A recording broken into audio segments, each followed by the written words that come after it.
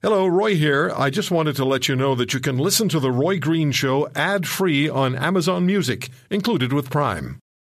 You mess with the bull, you get the horns. You get the horns. The Roy Green Show on the Chorus Radio Network.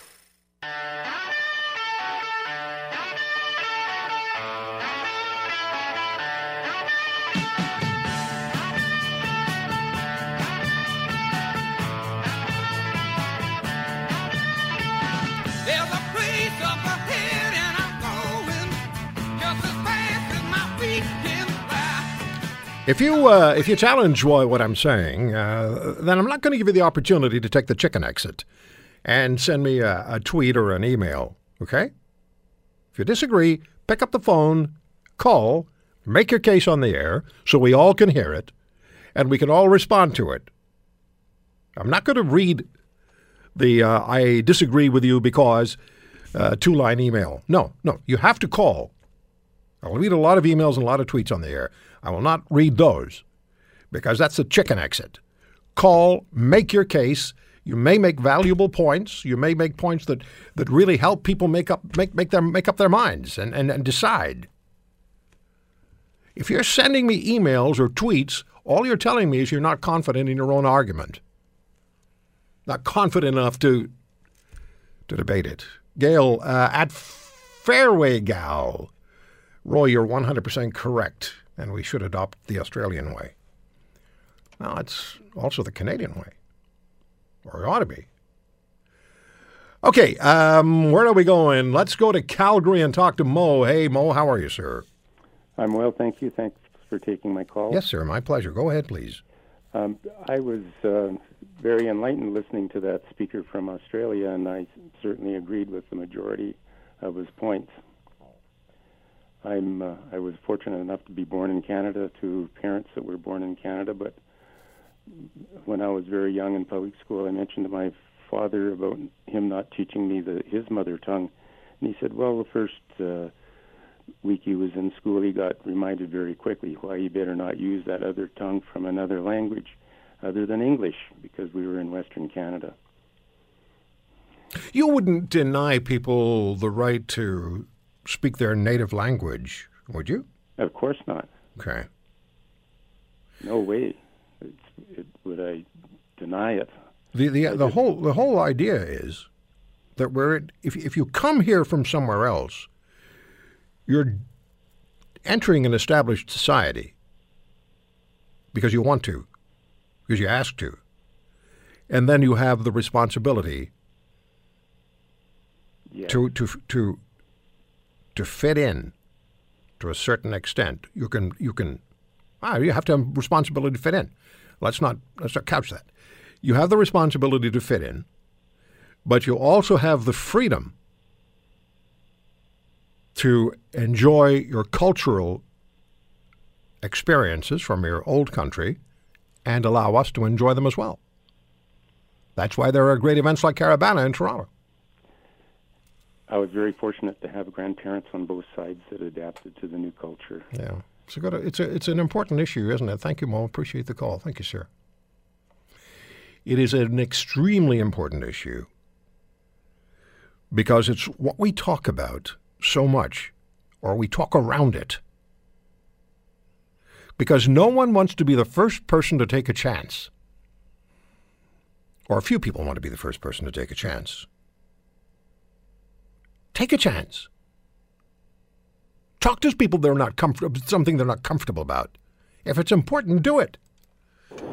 Joey's in Edmonton. I don't know where you are, Joey, but you sound like you're inside the boiler room of an aircraft carrier. Well, I appreciate you recognizing that my Dodge pickup sounds like an airplane. Thank you. Go ahead, Joey. That last statement that you made about, somebody, standing up or taking the chance or trying to have that difficult conversation. I'm a first-generation Canadian. My father immigrated here from Italy. He became Canadian, and so did his brothers, my uncles that came, and friends and so forth, and they're proud to be Canadians. And I think that might be somewhat challenged when our politicians don't want to recognize, how those individuals became Canadians and how we need to use that as an example for new people here. to become Canadian.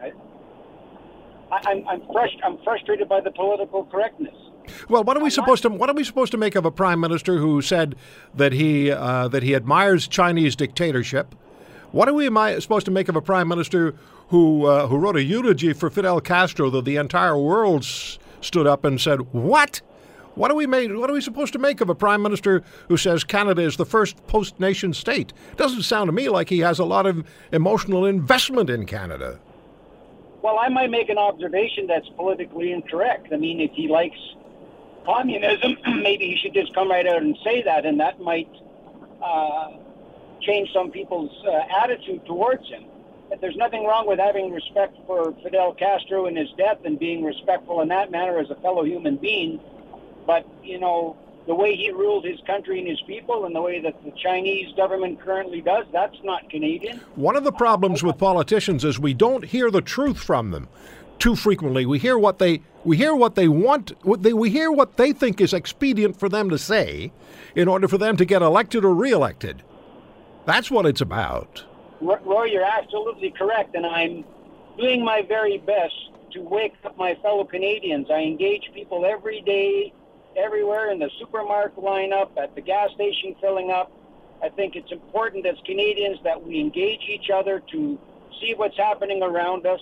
My father has mentioned many times he lived through fascism as a young person in Italy, and he told me as a young boy that we need to pay attention. I'm telling Canadians we need to wake up a little bit, not alarmist-like, but we need to see what's happening and take decisive action, responsible action, and participate. Everyone in this country that enjoys freedom has a debt to pay in some respects as participating at some level to help make this country and maintain the way that it is. And you know what, Joey? We all have the time. We all have the opportunity. We all have the responsibility to contribute to the betterment of Canada so we can leave it a better country than it was, or at least make our effort hopefully count for something for generations going forward. To just sit on the sidelines and bray our objections to everything is going to get you nowhere. But we have to open up the arena of discussion and conversation, and we're reluctant to do that because of political correctness. Thank you, Joey. Nice sounding truck you got, buddy. Yep. Roy, it's a pleasure. All right, sir. All the best, Joey. Thank you. Hope it's four-wheel drive. It has to be here in Alberta. Tom is back with his former police officer, called earlier from Sutton, Ontario. Tom, we have 45 seconds. I'm glad you're back. We lost you earlier. Hey, Roy. How you doing again? Okay, go ahead, Tom. Yep, just want to make a point. I just member of the Conservative Party, and I just filled out my ballot for the upcoming Conservative leadership election, and Kelly Leitch has my vote. Why? Because I like her idea about Canadian values, and that's what has to. That's so important to me, and I think she's on the right track. Do you think that Dr. Kelly Leitch's interpretation of or use of Canadian values is a proper interpretation, an honest use of Canadian values, or is she using Canadian values as an opportunity to maybe get elected Prime Minister? No, not at all, Roy. She's genuine, and I think she believes in Canadian values, and that's what has to keep our country going, and that's why she's got my vote. All right, Tom, thank you for the call. Glad we got you back. We're back in a minute.